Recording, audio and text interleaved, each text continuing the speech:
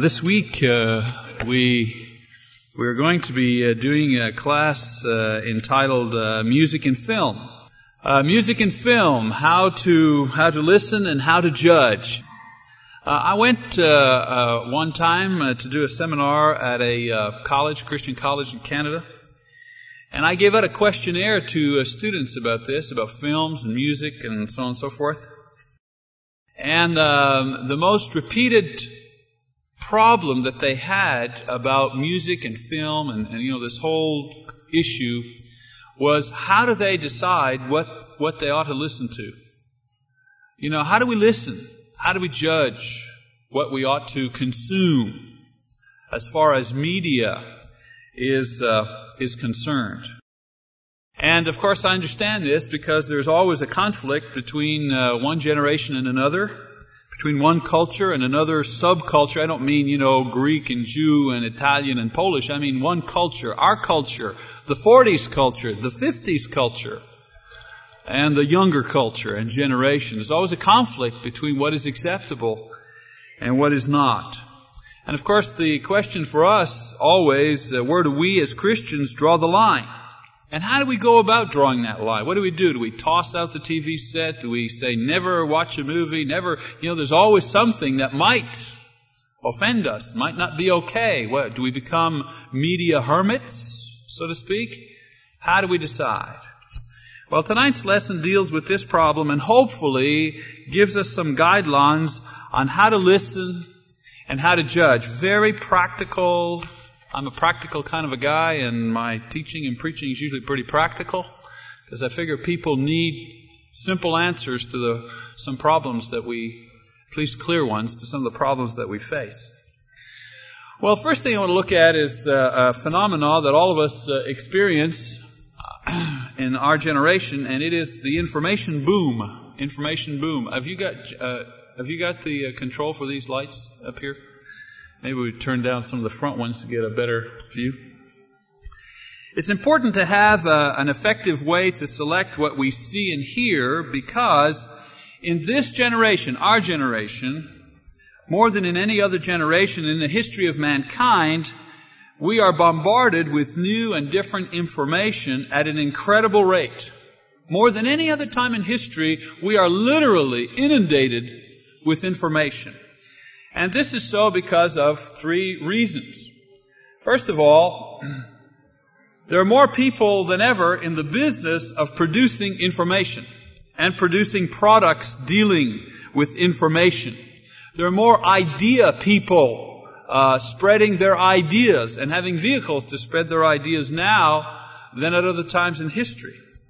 Technology has allowed more people to write, more people to create, more people to think, more people to produce and invent things than at any other time. I mean, you can sit at home with your home computer and create art and create graphics that would have taken months, yet even years to produce, not even a century ago.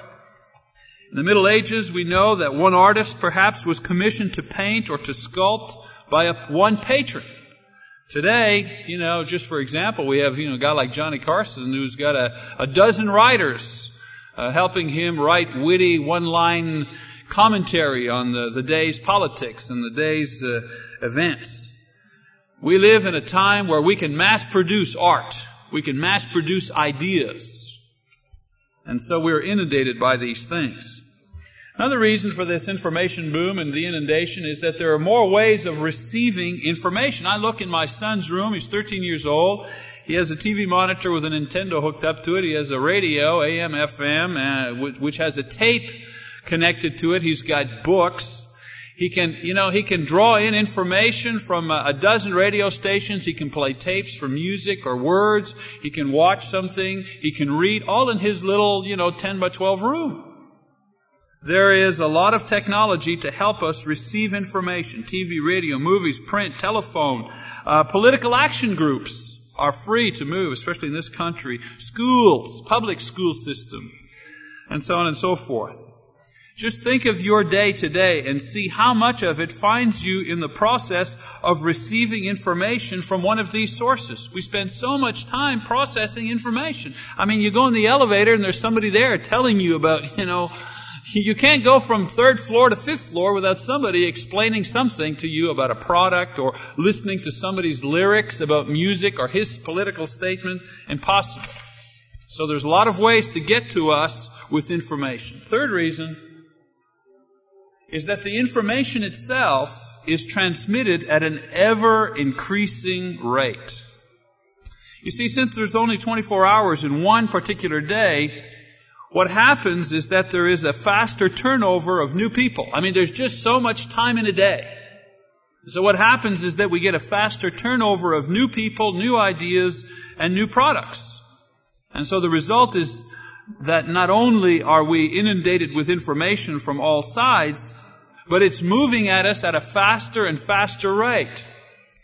It would seem that in the 40s, the information would become, if you wanted a kind of an analogy, the information was coming at us, say in the 40s, like a gunshot. Bang, bang, bang.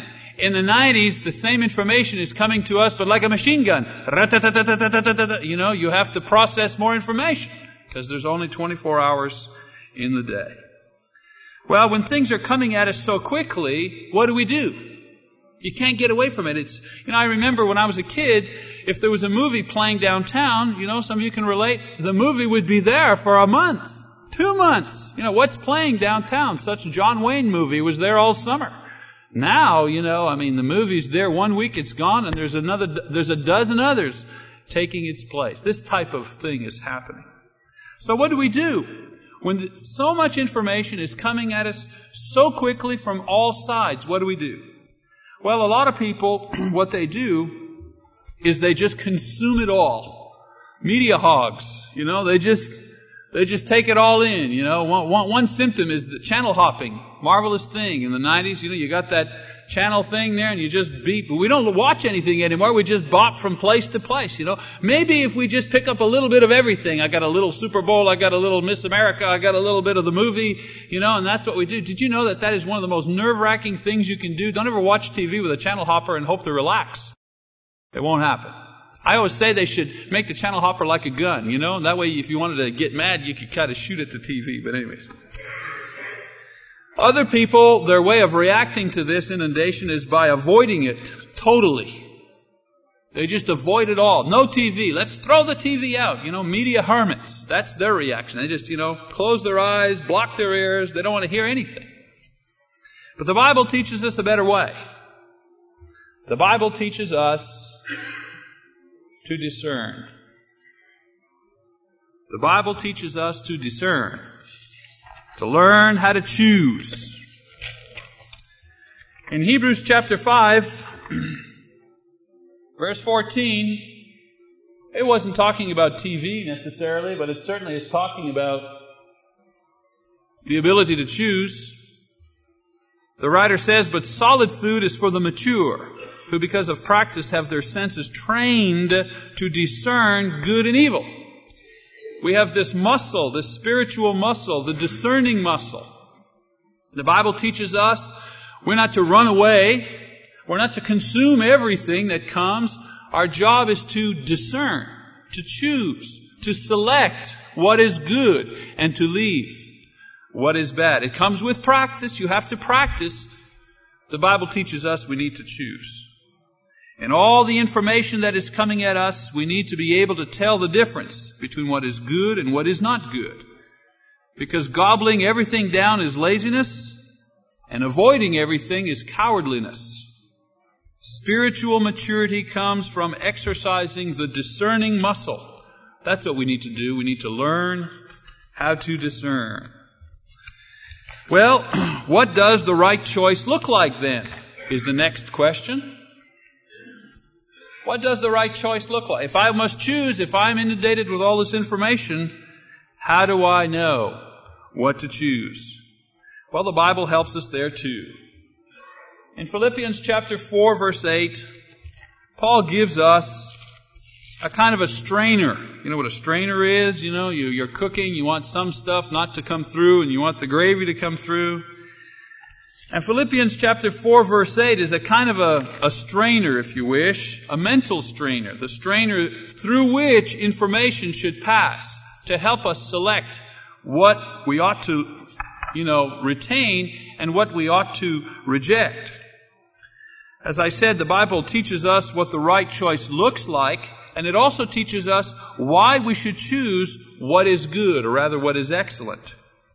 He says in Philippians 4:8, finally, brethren, whatever is true, whatever is honorable, whatever is right, whatever is pure, whatever is lovely, whatever is of good repute, if there is any excellence, and if anything worthy of praise, let your mind dwell on these things.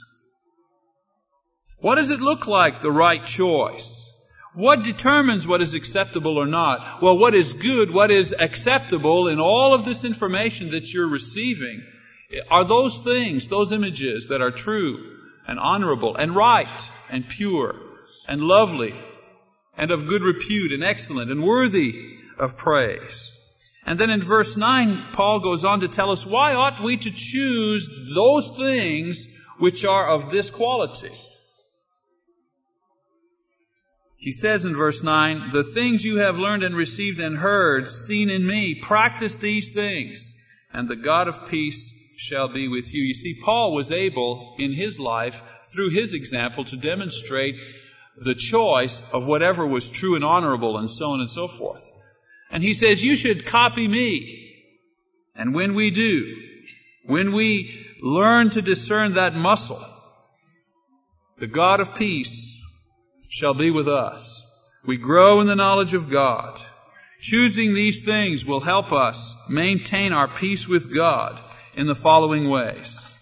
In choosing good, we can grow in our knowledge and our appreciation of God, who is the ultimate source of what is true. In other words, when I choose what is true and good and what is around me, I am able to understand through the creation, through the images, through the words that I receive in this earth, a little bit more of the image of God. I grow in the knowledge of God. When I find truth, I've found to a certain extent God.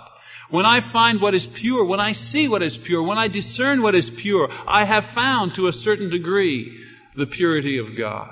Okay? Another reason why we ought to choose those things that are like this is that it brings us joy. Rejoice in the appreciation of those things which are truly good, because these are the truly good things in life. When I have found a piece of art, for example, that is good and that matches this qualification here, I've found something valuable, something worthy, something that I can rejoice in, something that I can pass on to someone else with a clear conscience. Another reason why I should choose this is that I can, as I say, preserve it and pass it on to the next generation. We will be able to pass along to the next generation those things which we have been able to discern, which are good. And that's usually the struggle between the two generations. The next one doesn't want to accept our choice of what is good. We ought to preserve what is good and right and honorable and true in those things that we see and hear, so we can build a heritage of those things to pass on to the next generation. For the Christian, choosing to visually or audibly or actively participate in things which do not live up to this criteria will in proportion spoil his communion with God. It leads to confusion. It leads to doubt. It leads to guilt. For the non-Christian, it's even worse. For the non-Christian, it blinds him totally to who God is. And so, we ought to choose what is right. We ought to learn to discern what is right, because in doing so, we are able to grow in the knowledge of God and to rejoice in having found something which is pure and honorable, and we're able to now preserve and pass along something which is valuable to the next generation. That's the motivation. Why choose this book and not that book? Why choose this film and not that film? Because of these reasons. Because we have a criteria to follow as Christians, and because we are motivated in choosing the very best, we grow in spiritual maturity. Well, I want to look at something more practical. Although this is practical, I want to help us in a more practical way in this idea of discerning. What we've just talked about are very idealistic things. What is noble, what is true, what is right, what is worthy of praise. We're talking about high and noble ideas here. But how about some of the more down-to-earth guidelines in helping us choose those movies and that type of book and the music and the shows and all those type of things that we will watch? When it comes to art, and when I say art now, get me straight, I mean art, music, film, books, opera, whatever, expression, artistic expression. We can determine if it is good and honorable and pure by looking at two things in particular. First of all, we look at the quality of the art itself. All right? You're faced with a book or you're faced with a movie, and I want to know, is it honorable? Is it good? Is it worthy of praise? And so on and so forth. Will it do for me what I want it to do for me as a Christian? I need to ask myself a couple of questions. One, I need to ask myself, what quality is this art that I'm looking at? What is the quality of it? And then secondly, I need to ask myself the question, how accurate is the message that this art is trying to convey to me? Okay? Those are the questions to ask. Is this good art? And is the message true? Those are the two questions that will determine if the art form that we're looking at, music, film, whatever, is of value. And that brings us to the difference in good art and bad art. And that's what I want. This is kind of the philosophy of art idea. Let's look at this first idea here, the quality of art. Let's look at some of the qualities of good art. How can you tell what is... you don't have to be a connoisseur of painting to tell the difference between good art and bad art. There's some basic guidelines. You don't have to be an expert. You don't have to have a PhD in art and to understand good art and bad art. For your own consumption, ask yourself some questions. First of all, is it good art? Is the quality good? And how do you know? Well, first of all, is it unique? Does this piece of art, whatever it is, now book, film, dance, whatever it is, does this thing, is it unique? Is it a one-of-a-kind quality? Is it original in style? Does it break new ground, for example? Does it accurately recreate a classic form? I'll give you an example, something we can relate to because it happened in our generation, and a lot of you can relate to this. The fusing, for example, of electricity and musical instruments was a kind of a modern breakthrough in art. Some may not think so. Some may think it was just a lot of noise. But it was. It was a breakthrough. It had never been done. Electricity and musical instruments fused together created a whole new realm of possibilities for music and for a musician. There's something unique about that. Another thing we look at is perhaps craftsmanship. Is it well put together? Does it use all the elements properly? Another example of craftsmanship. You can have a dress, for example, and it may have a nice style and a nice design, and the color is really pretty. But when you look at the way it is sewn, does it fit right? Is it sloppily put together? Sometimes they get away with that. They sell a nice style and it's catchy on the hanger, and then when you try it on, the stitching is not properly done and it doesn't fit properly. How is the craftsmanship? A book may have a novel idea, but how is it written? Is it well written? Another thing we look for is intelligence. Does the art form that you're considering demonstrate imagination? Does it really say something important, or does it merely appeal to the baser instinct of man? Is it high? Is it noble? Is it lofty? How about honesty? Good art is honest. Does the artist say something true to you, or does he just want your money? A lot of times, there are a lot of books that come out just want your money. Something happens, and 3 days later, there's a book. They just want your money. Music and art and film that portrays mindless sex and mindless violence are only trying to get your money, because people know that sex and violence appeal to a man's baser instincts. Sex sells. Simple as that. Otherwise, they wouldn't use half-naked girls to sell ratchet wrenches or car parts. What does one have to do with the other? And yet it works, doesn't it? Somehow it works. The sexist ploy always works. And so, is the art honest? Is it using the medium in a proper way? Is it whole? Wholeness. Is the art satisfying? Does it say something final? Does it say something real? I like jazz as a music form. I like other kinds, but I really enjoy that kind of music form. And maybe 30 years ago, a group called the Modern Jazz Quartet got together at Carnegie Hall in New York City and recorded a live album in which they did something called Take 5, a song called Take 5. And the thing lasted 5, 6 minutes, 7 minutes long. It was unheard of to make a record so long by an instrumental group. That was a very special moment. It was never to be duplicated again. A lot of groups record music, but no one has ever tried to recreate this thing. It was a once-in-a-lifetime thing. It wasn't high art or anything, but it was unique. It was whole. When you hear it, you're satisfied. You've heard the whole thing. And it always has that sense of wholeness. 30 years later, I hear that record on the radio, and I'm satisfied that they have done a once-in-a-lifetime job with that piece of music. How about spontaneity? Spontaneity. Does the art have a life of its own? You don't have to explain it. It's like a joke. If you have to explain the joke, there's no use giving the joke. Good art is like that. The artist doesn't have to prepare you for it. You don't even have to know who the artist is. It just says what it says. Is it spontaneous?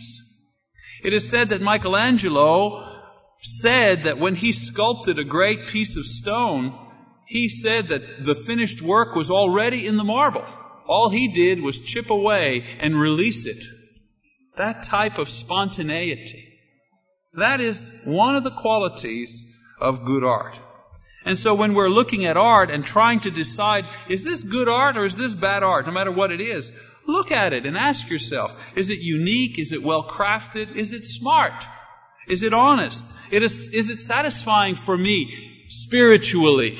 Okay, I quoted the Bible first. Is it satisfying spiritually? Do I go away from it feeling guilty, feeling offended?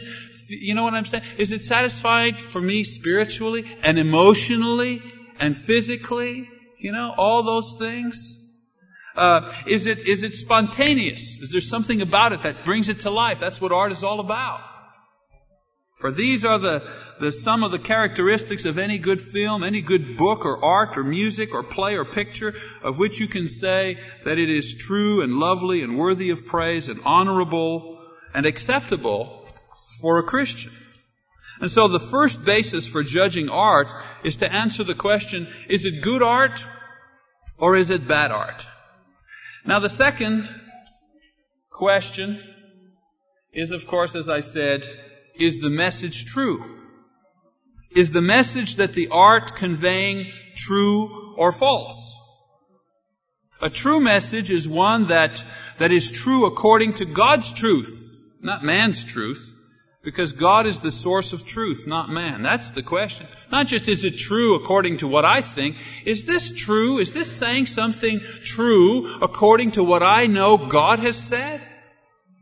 And here's where the Christian, the one who is the consumer of art, and here is where the Christian who is the producer of art, there's two responsibilities. Sometimes as Christians we produce art, and sometimes as Christians we consume art.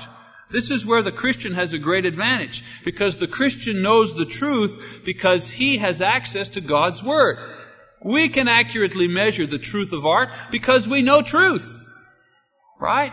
You see the great advantage we have as Christians? Now, a point to remember, however, is that even though art may not always quote the Bible, chapter and verse, or may not acknowledge Jesus as the Son of God, it doesn't mean that it's not true. Okay? A film depicting the beauty of loyalty and love in a marriage is still accurate, even if it doesn't say that this is God's will and in the Bible. Truth is truth, even if that truth doesn't directly refer to God openly. Not every piece of art has to have a religious theme in order to be true. Okay? Now, we get to something really practical now. and that is putting it all together.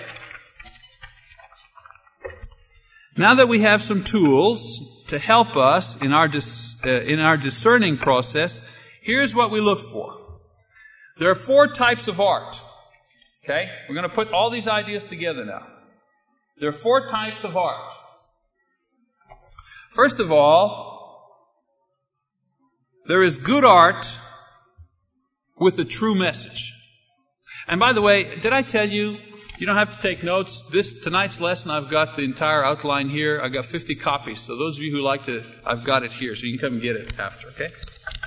There's good art with a true message. And this is what you need to be looking for, actively looking for. Don't hide. It's out there. People are producing it. This is the best possible combination. For example, there was a movie by Dino De Laurentiis called Jesus of Nazareth. I don't know if you ever remember. A lot of Jesus films came out, but this one in particular came out. What a well-made film it was. Oh, boy. The craftsmanship was beautiful. They got very good actors. The cinematography was excellent. The story was good. The screenplay. Everything was good about it. And the message was terrific. Because the movie did not hold back. It showed the life, the miracles, the death, the burial, the resurrection of Christ, and the ascension of Christ.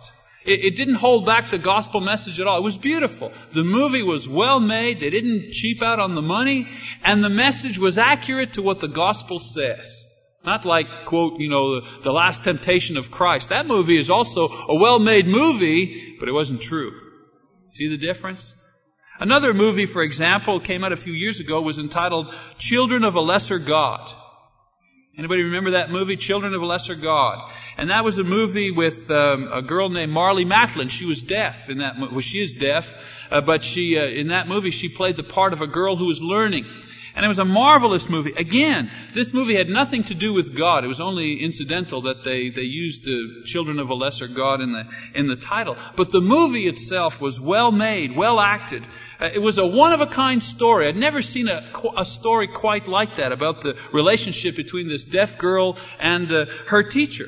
And the girl won an Academy Award of excellence in her craft for this movie, along with William Hurt, I think, was nominated or something like that. Anyways, the point was, even if this movie reflected a worldly moral system, its message was true. The message of the movie was, genuine love requires mutual respect. That was the message. That was a true message. Even though you didn't agree with some of the things they said, if the guy said a curse word in the movie and so on and so forth, okay, we don't agree with that. But the message was true. And the movie was beautifully made. It was a good piece of film. You went away from these kinds of movies with some insight. You were satisfied. You felt you had seen a once-in-a-lifetime piece of work. I guarantee you will never see Children of a Lesser God Part 2. It was a once-in-a-lifetime thing. I mean, the story said it all. Good art with a true message. It didn't talk about God. It didn't even portray things we agree with as Christian, but it was good and true. Now, here's a point I want to make here. It was not perfect, this movie. But we don't look for perfection in art. Okay? We don't look for perfect in art. Art is only a reflection. It's never perfect. Only Jesus is perfect. Only His heavenly kingdom is perfect. So we don't look for perfect in art. We look for excellence in art. We need to learn the difference between what's perfect and what's excellent. Excellence has degrees. Perfection we can't have here. Only Jesus is perfect. Only Christians are perfect in the eyes of Christ. Art is never perfect, but art can be excellent. Another type of art is bad art with a true message.